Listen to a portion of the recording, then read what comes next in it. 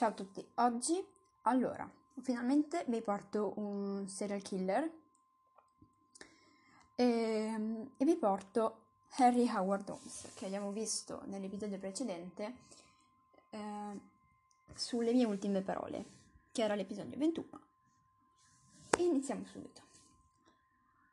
Herman Webster Mudgett è nato il 16 maggio del 1861 a Gilmanton.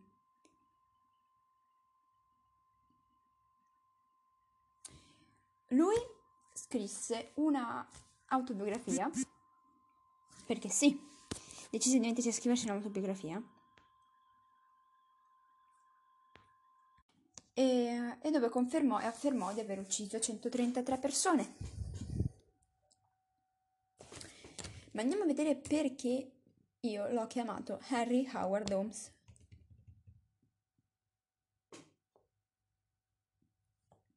Allora, iniziamo dalle sue origini. Henry Howard Holmes nacque il 16 maggio, come già detto, da un padre violento e alcolista. Veniva bullizzato in casa, picchiato, e questo succedeva sia all'interno della sua vita familiare sia nella vita scolastica, perché veniva bullizzato a scuola da molti compagni. Perché? Perché lui aveva ottimi risultati a scuola. In pratica era un sacchione. Raccontò anche che una volta i bulli lo costrinsero a toccare il cranio di uno scheletro. E da quel momento cambiò completamente la sua personalità. È quello che viene chiamato fattore scatenante, ovvero succede qualcosa nella vita che ti spinge a diventare, cioè non è che ti spinge, ti apre quel mondo, quell'orrore che è celato dentro di te. Essenzialmente è questo. Potete trovarlo benissimo in... stavo per dire Shadowhunter, ma non è Shadowhunter, è Criminal Minds, che ve lo spiega molto bene. Allora, vabbè, dopo questo toccare cranei, aveva cominciato a torturare gli animali e a farci degli esperimenti. E voi dite, fin qua tutto normale, e invece no. Sognava di essere un dottore e diciamo che probabilmente voleva scoprire come erano fatti gli animali. Già, voleva diventare un dottore e ci riuscì. Dopo essere stato espulso però dalla scuola per una frode assicurativo, si sposò e si trasferì a Inglewood, in una località dell'Illinois, vicino a Chicago, dove cambiò il nome da Herman Webster Mudgett a Henry Howard Holmes. Hey hey Holmes. Siamo nel 1861, mi pare che Sherlock Holmes sia già uscito e sia già anche diventato famoso in realtà, perché comunque non importa. In questo periodo Holmes commise il suo primo omicidio a scopo di profitto. Avvelena una donna che diverso tempo dopo lesse in uccise una donna per il profitto, praticamente per derubarla. Più tardi lesse che una donna anziana cercava un aiutante per la sua farmacia, perché lei era troppo vecchia, perché il marito era malato e dato che Holmes si offrì per quel lavoro, lui andò, cioè si offrì, la tipa lo prese e prima diventarono collaboratori con uno stipendio. Holmes decise chiese alla donna se poteva visitare il marito, visto che stava così tanto male ed era gravemente malato. La donna accettò e Holmes avvelena l'uomo. Sì, avvelena l'uomo. Gli propose all'anziana signora di cedergli la farmacia, visto che lei comunque era anziana e non voleva che si affaticasse. La signora lo fece. Lui era un uomo molto carino. Beh, carino no, che in realtà sto guardando la foto e non è... ma per l'epoca magari era un bell'uomo. Qui siamo già a 2 vittime di Holmes. La donna lo fa. Lui gli dice di dargli un reddito mensile. E cosa ne fai? Dici di no? Diciamo di sì. Ben presto la donna sparì. Scomparve. Holmes raccontò alla polizia che se n'era andata, che doveva inviare una determinata somma a una casella, non so come si chiamasse allora, una specie di, un indirizzo dove doveva mandare i soldi e gli inquirenti gli credettero perché, vabbè, cos'è? Era tutto legalizzato, la donna l'aveva proprio con documenti lasciata a lui la farmacia, quindi vabbè, sarà andata a farsi i cazzi suoi. Già. Holmes però continuò a frodare, cioè, allora, capì che gli piaceva uccidere le persone, perché ne aveva già uccise 3. Dopo aver fatto questo, continuò a fare frodi su frodi, tutte frodi assicurative. E con il denaro ricevuto da queste frodi, costruì un enorme edificio a 3 piani, che gli serviva da abitazione, farmacia, negozi e hotel. Voi pensate che questo palazzo sia, non so, un palazzo normale, hai le stanze, hai i muri, tutto quanto. No, era pieno di trappole. C'erano doppi corridoi, stanze segrete, porte segrete, botole, vediamo, passaggi segreti, muri che erano scorrevoli, porte blindate, camere insonorizzate, scale e corridoi che finivano contro un muro. Scusate, devo dire una cosa. Ok. Che finivano contro un muro e botole sul pavimento che si aprivano a comando, facendo scivolare la vittima nella cantina, dove si trovava o una grande piscina con acido corrosivo o un forno per cadaveri. Ora voi direte, ma quando questa persona va a comprare il liquido da mettere dentro una cazzo di vasca d'acido, cioè quando va a comprare l'acido per mettere dentro una vasca, quello che gli vende l'acido, qualche domanda non se la fa? Che cazzo se ne fa una farmacia di un forno crematorio? A quanto pare a nessuno frega niente. Anche quelli che hanno costruito sto cacchio di posto. 2 domandine, no? No. Pagava, lasciamo stare. Non importa.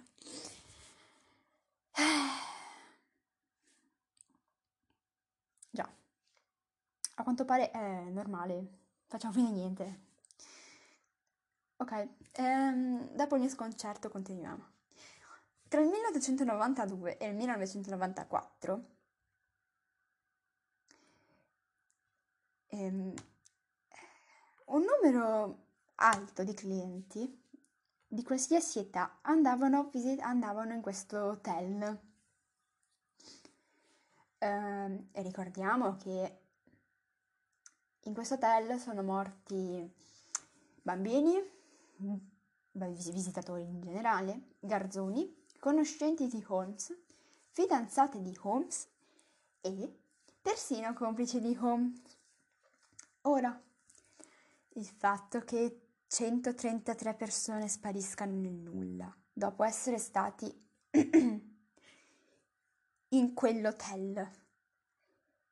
No? Mai farsi qualche domanda? Perché ricordiamo che non erano persone, forse i garzoni frega niente, ma parliamo di clienti paganti, comunque persone, chiamiamole rispettabili, ma persone che comunque alla pulizia doveva comunque fregare almeno un minimo. No, a quanto pare frega, lasciamo perdere. E praticamente quella era il suo modus operandi. Erano molti, perché non ce n'era solo uno. Poteva dare fuoco a loro, poteva dare fuoco alla stanza intera, che dato che la stanza era... non mi ricordo come si chiama. Non mi ricordo. Vabbè. Ignifughe, ok, la stanza era ignifuga. E praticamente lui riempiva quelle stanze di gas e poi li bruciava e morivano carbonizzati. Poi, perché sì, non è finita qui, potevano cadere nell'acido, potevano morire dentro, potevano essere nascosti in una tomba e in una bara e messi sottoterra, potevano finire nel forno crematorio da vivi, sciolti nella piscina d'acido, che l'ho già detto, oppure vendeva anche i cadaveri, vendeva cadaveri all'università per guadagnare, perché all'epoca si vendeva, si pagava per i cadaveri. Ora tu dai il tuo corpo alla scienza, allora no. Nel 92 il World Fair, che tecnicamente era tipo un'esposizione organizzata in occasione dei 400 anni della scoperta dell'America, molti andarono al castello di Holmes perché era un evento grande e quindi praticamente, come sappiamo, agli eventi enormi, agli eventi importanti, molta gente ci va. E niente, sono morte altre persone.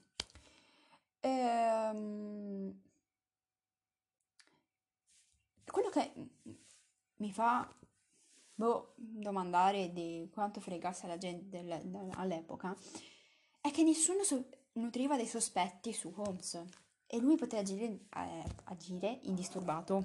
E cioè, c'erano decine di sparizioni di persone e nessuno se ne fregava. E nessuno si fregava del fatto che le persone erano state frodate prima. Cioè, il numero di sparizioni era identico a quello delle frodi che faceva Holmes. Ma non importa. C'è un momento in cui lui scappa. Nel 94. E ricordiamo che è riuscito a fare 133 vittime in 2 anni? Sì, in 2 anni. Ed è, cioè, 130, scusate, 130 in 2 anni. Non è... Capite che non si può. Ehm, Poco prima del 1894, Holmes venne ricercato dai creditori perché a quanto pare le frodi non andavano bene. Al castello non ci andava più nessuno. Ah, sì, scusate, mi sono dimenticata di chiamare questo. Il palazzo, l'hotel, lui l'ha chiamato il castello. Non ci andava più nessuno. E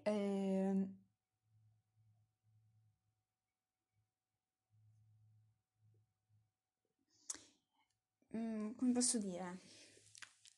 E in più si aggiunse il fatto che un uomo, un tale Pat Quallan, che era un complice di Holmes, perché Holmes aveva i complici e praticamente come faceva? Lui li prendeva, dopo a un certo punto gli diceva entra in quella stanza e io arrivo subito. E niente, non si vedevano più. Ha tolto la circolazione molti criminali. Bisogna dargliene atto. Cioè, guardiamo il lato positivo. Ehm, praticamente questo Pat era molto incazzato perché Holmes gli aveva preso l'amante, sua sorella e la figlia legittima che erano magicamente scomparse nel nulla. Poi Holmes in realtà Holmes le aveva uccise per errore.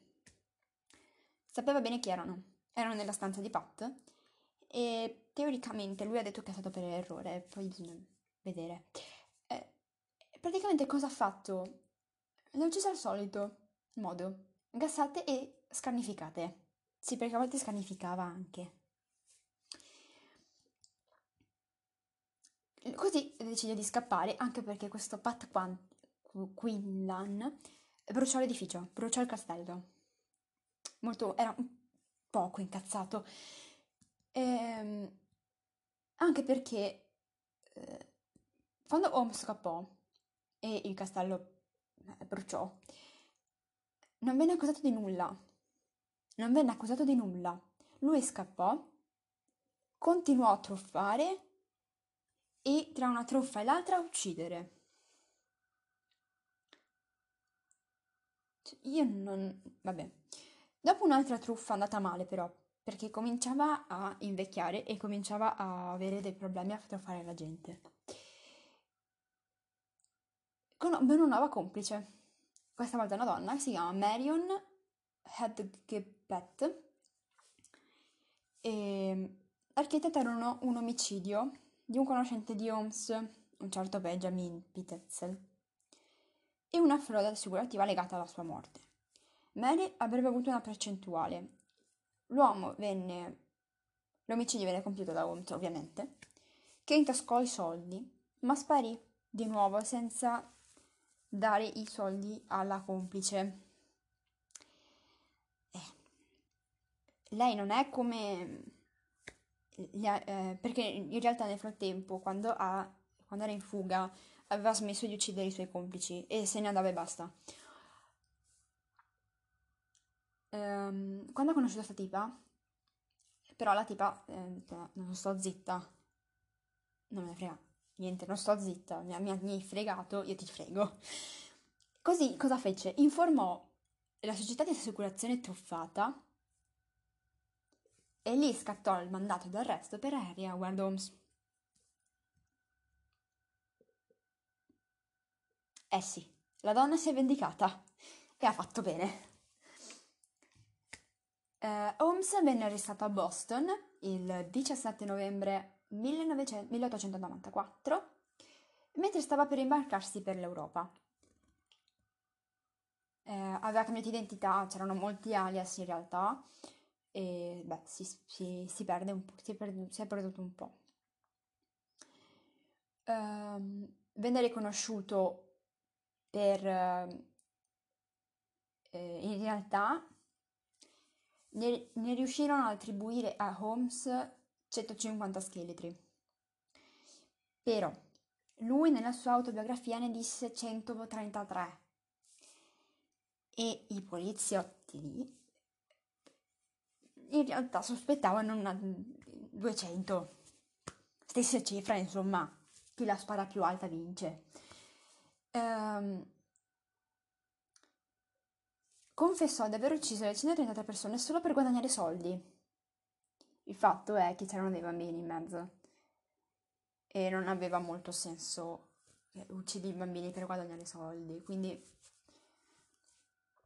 E niente, è stato colpevole, venne dichiarato colpevole durante il processo di solo 9 omicidi e di un gran numero di frodi assicurative. E ovviamente la pena prevista, come sappiamo, è la pena di morte. Come detto, la sua ultima frase è stata "prendi il tuo tempo, non pasticciarlo", e aveva 34 anni. Io, piccola curiosità, in un episodio della seconda stagione di Supernatural, che io adoro, i protagonisti Sam e Dean danno la caccia a il fantasma di vabbè, di Holmes. Nel secondo episodio della quarta stagione di Sherlock, la storia di Holmes viene raccontata dai protagonisti. Quando? Vabbè, e dopo me lo riguardo, tranquilli, perché io me lo sono persa. E poi, nella quinta stagione di American Horror Stories Hotel, il personaggio di James Patrick March, interpretato da Evan Peters, è ispirato da Holmes, come pure il motivo per cui viene attribuito l'Hotel Cornets. Praticamente l'hotel di American Horror Story Hotel è simile a quello reale. Perché voce colorate Bell Gold? Boh. Che posso dire? Altro? No, non mi sembra che ci sia altro. Io vi aspetto con un altro episodio. Questo è durato 21 minuti, in realtà durerà un po' di più. E vi invito a iscrivervi alla pagina Instagram del Bad Omens Official. Vi aspetto con il prossimo episodio che... No, scherzavo, non sarà l'ultimo. Ok, vi aspetto con il prossimo episodio.